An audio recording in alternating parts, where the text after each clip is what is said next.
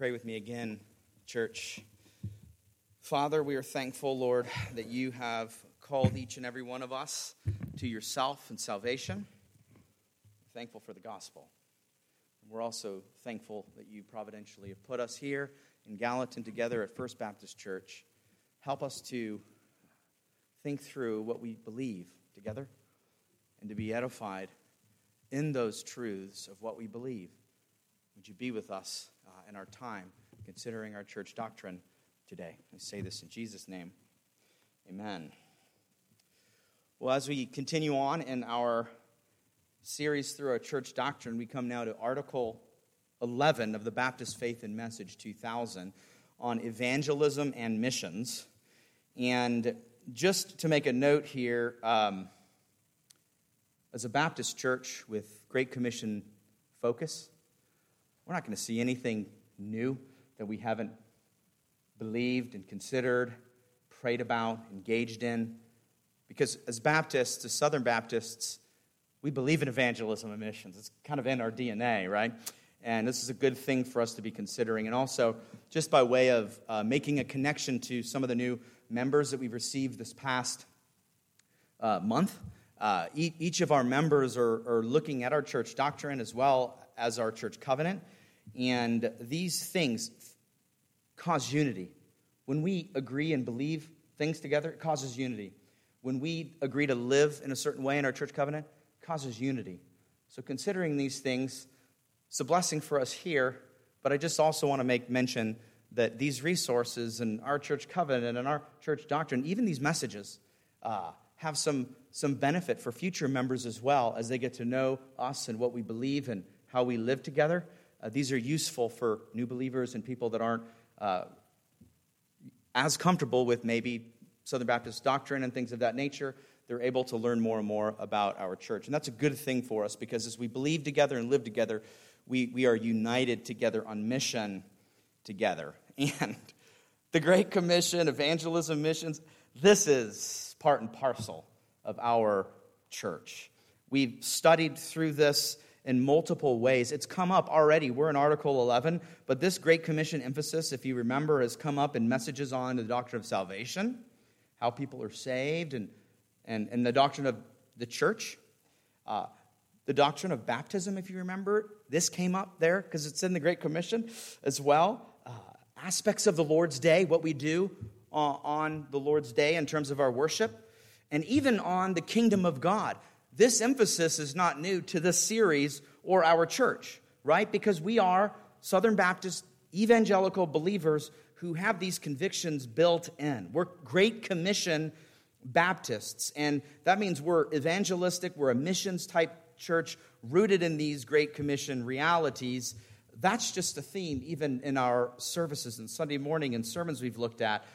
We've seen this in a Great Commission sermon, specifically on a Sunday morning. We've seen it in other aspects of our Sunday morning preaching, even recently as we dealt with a variety of commitments of our church, seeing that the Great Commission is one of the commitments of First Baptist Church of Gallatin. And so this isn't new, but we want to see what the Baptist Faith and Message says so that we could just be aligned together and on mission and going the same direction together. And this leads us to consider our convictions to point number one to see in our Baptist Faith and Message. That is, number one, it's the Great Commission commandment.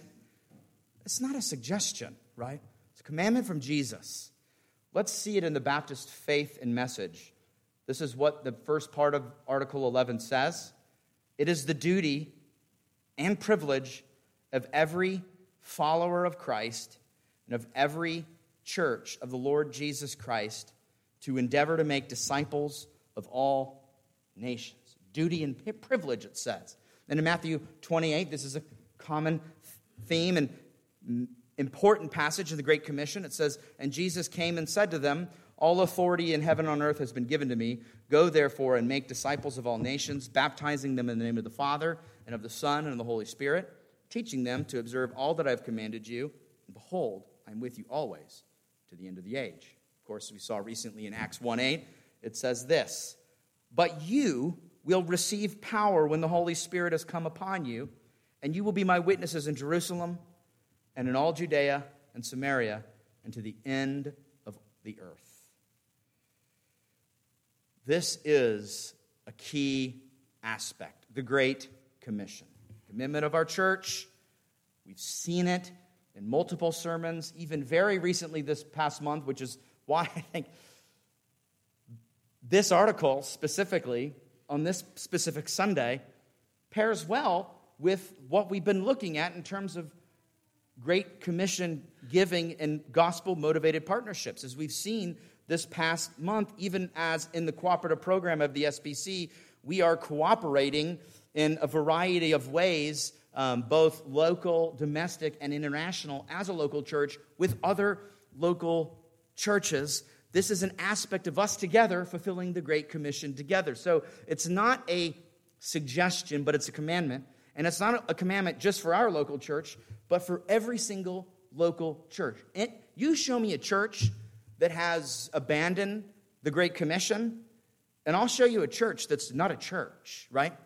Because we've seen, even in some of these sermons, that this reality of the Great Commission is right here locally, and then also domestically and internationally. It hits on every aspect of what we do and why we do it in terms of our local church. It's Great Commission evangelism. It's Great Commission missions and outreach that we are a part of. It's this discipleship even. We've talked about discipleship in the local church. None of us have arrived as disciples, obeying Jesus, right? In the Great Commission it says, teaching them to obey all that I have observed, talking about Jesus. That's a lifelong task. Isn't that a task that we do in each and every one of our local churches? What is it that we do here in our local churches, from our preaching ministry to discipleship ministry to everything that we're doing in Sunday school and even in our pioneer clubs and youth ministries? And what are we doing? We are teaching people here at this church to obey and observe all that Jesus has commanded, the law of Christ, as we've recently seen. This is built into who we are, and it's not a suggestion, but it's a command, and we want to be obedient to the command. It's not a take it or leave it thing, but it's the mission of the church. And thankfully, this is what our church has been founded upon, and we continue to have it as our priority now as well, both doing discipleship ministry here and supporting other missionaries who might go to the nations or go other places by God's grace for His glory. And it's a duty and it's a privilege. This is, if you're a Christian, this is not something that we roll our eyes about. This is something that we base our lives on. And I know that's true about all of us. I'm just glad that we as a local church are prioritizing that kind of discipleship ministry in our church and also partnering with other ministries to cooperate and hold that rope, so to speak, for those who are going. We do that in the cooperative program. We do that in a variety of partnerships motivated by the gospel.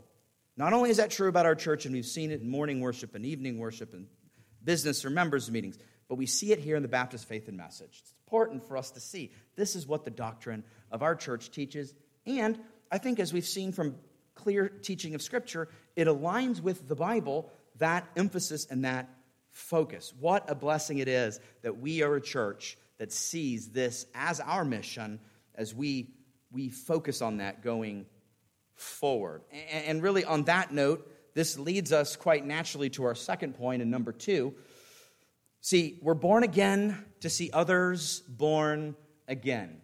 Let's see that in the next point of our Baptist Faith and Message as well. As it continues on, it says, the new birth of man's spirit by God's Holy Spirit means the birth of love for others.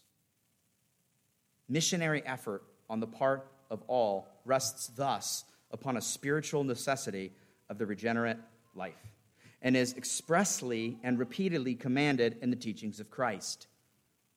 Let's look at 1 Peter 2:9 to see this emphasis. But you are a chosen race, a royal priesthood, a holy nation, a people for His own possession, that you may proclaim the excellencies of Him who called you out of darkness into marvelous light. Do you see that? We're chosen to proclaim. Once you were not a people, but now you are God's people. Once you had not received mercy, but now have received mercy. Beloved, I urge you, as sojourners and exiles, to abstain from the passions of the flesh, which wage war against your soul. You see, first things first, we are born again to see others born again. Our church covenant bears this out as well, right? We don't call unbelievers to be evangelizing.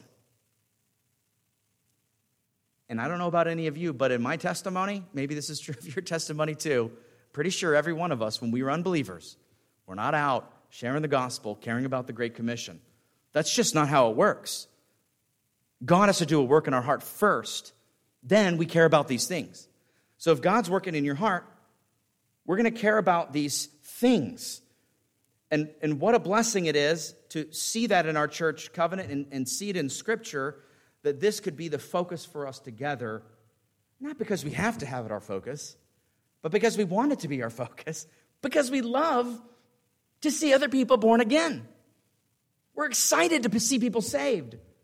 We hate to see people lost and dead in their sin, going down paths and roads that we just know is just going to be to their destruction. We don't want that. We want their salvation. We don't want to avoid that because we've been saved. If you have a new heart, if you've been born again, this is where you're at. This is where I'm at.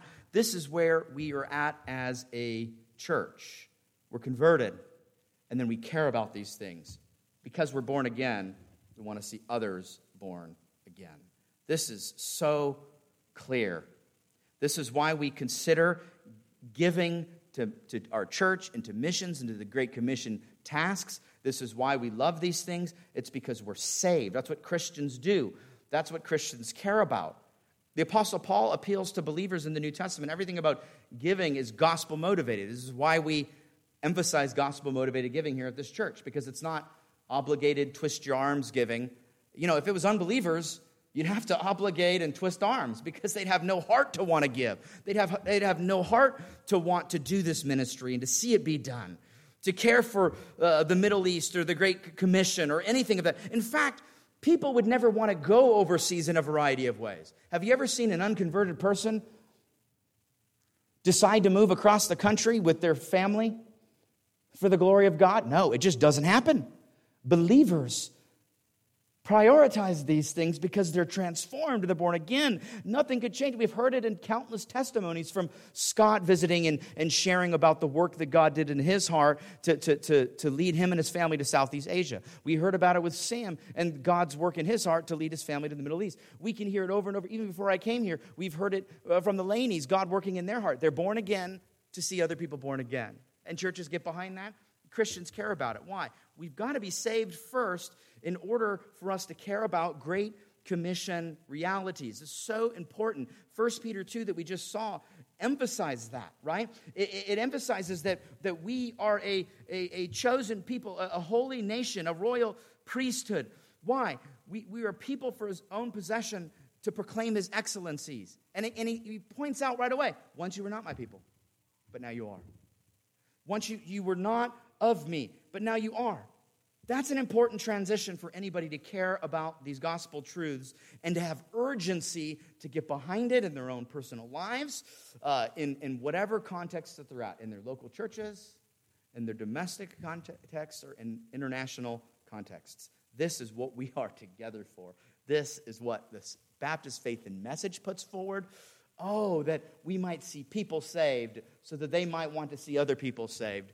Is that your heart? If it is, that's what the Baptist Faith and Message teaches. I think that's what the Scriptures teaches, and I think we're all like-minded on that reality. This leads us to our third point, and number 3. How do we do this? We do this by a verbal gospel preaching or verbal gospel proclamation. Let's see what the Baptist Faith and Message is. The last part of the BF&M on this. It says, the Lord Jesus Christ has commanded the preaching of the gospel to all nations. It is the duty of every child of God to seek constantly to win the lost to Christ by verbal witness, undergirded by a Christian lifestyle, and by other methods in harmony with the gospel of Christ.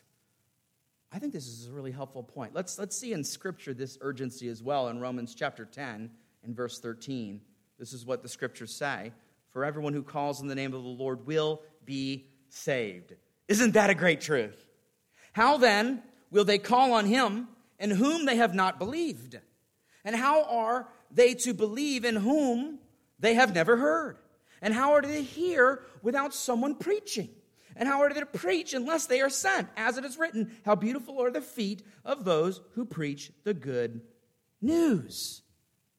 As Bible-believing, gospel-preaching believers here in a Bible-believing, gospel-preaching church, in a church tied with the Baptist faith and message that, of course, is conservative doctrinally, we have this distinct kind of confessional beliefs. We believe in important things like the atonement of Jesus and the Trinity, and there's certain things that we don't shy away from. We say that we believe these things.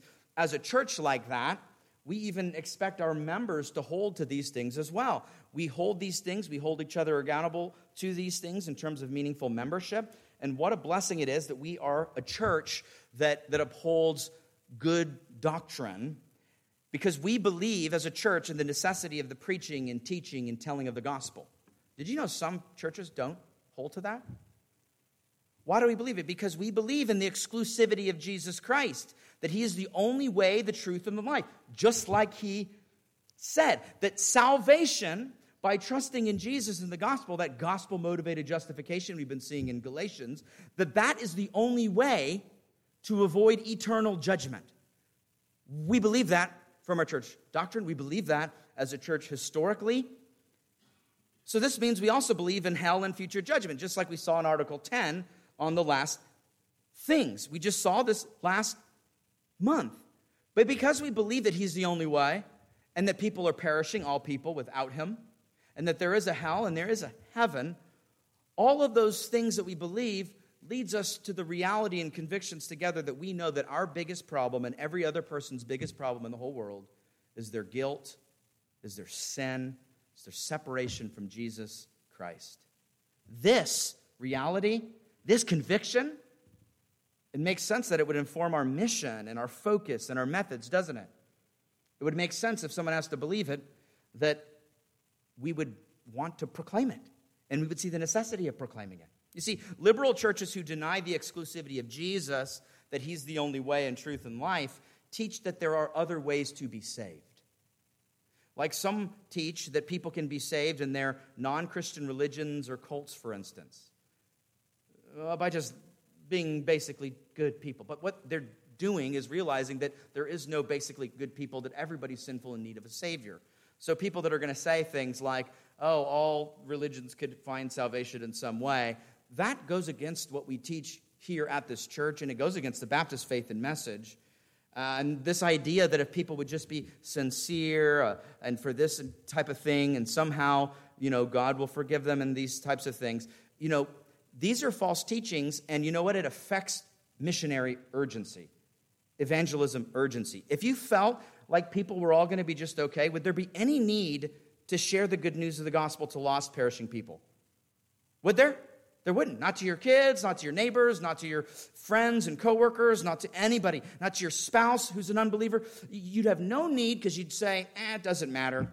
It doesn't really matter. There are liberal churches that teach that kind of thing. It's destructive. We actually have members interested in coming here to this church in the future in opposition to liberal teaching on a variety of different things, because they want truth. They want Bible. They don't want this soft, politically correct, culturally focused doctrine of the world, because the doctrine of the world is in opposition to the doctrine of the Bible.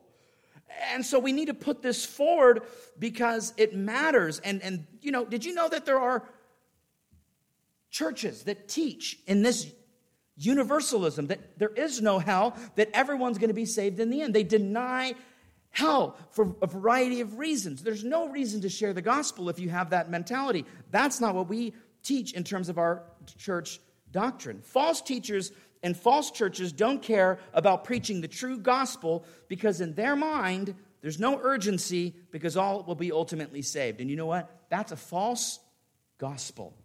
It's so far from the truth, and we need to put forward the true gospel and the true doctrine based on the true word of God.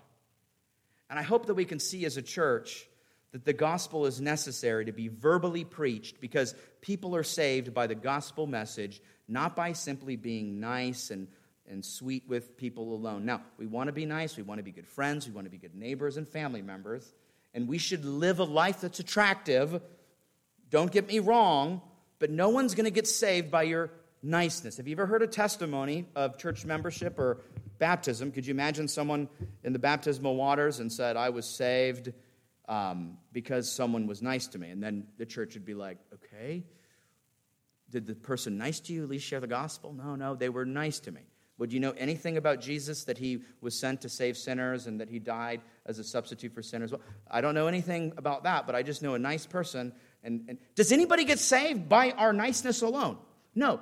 We want to be nice and kind and loving and attractive in that way, but we also want to share the gospel. This is why the Baptist Faith and Message says that, because there are some people that teach, they have these methods of evangelism and methods of, they think, ministry that is just all about just being nice and never saying hard things from the Bible. The Bible has hard things, and nobody's getting saved without hearing the hard things of the gospel, that we're sinners in need of a Savior. This is important for us to put forward.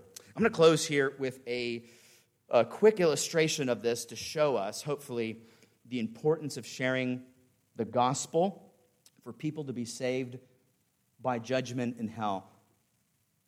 Even a secular atheist like Penn Jillette, from the well-known duo magicians Penn and Teller. Has everyone heard about Penn and Teller before?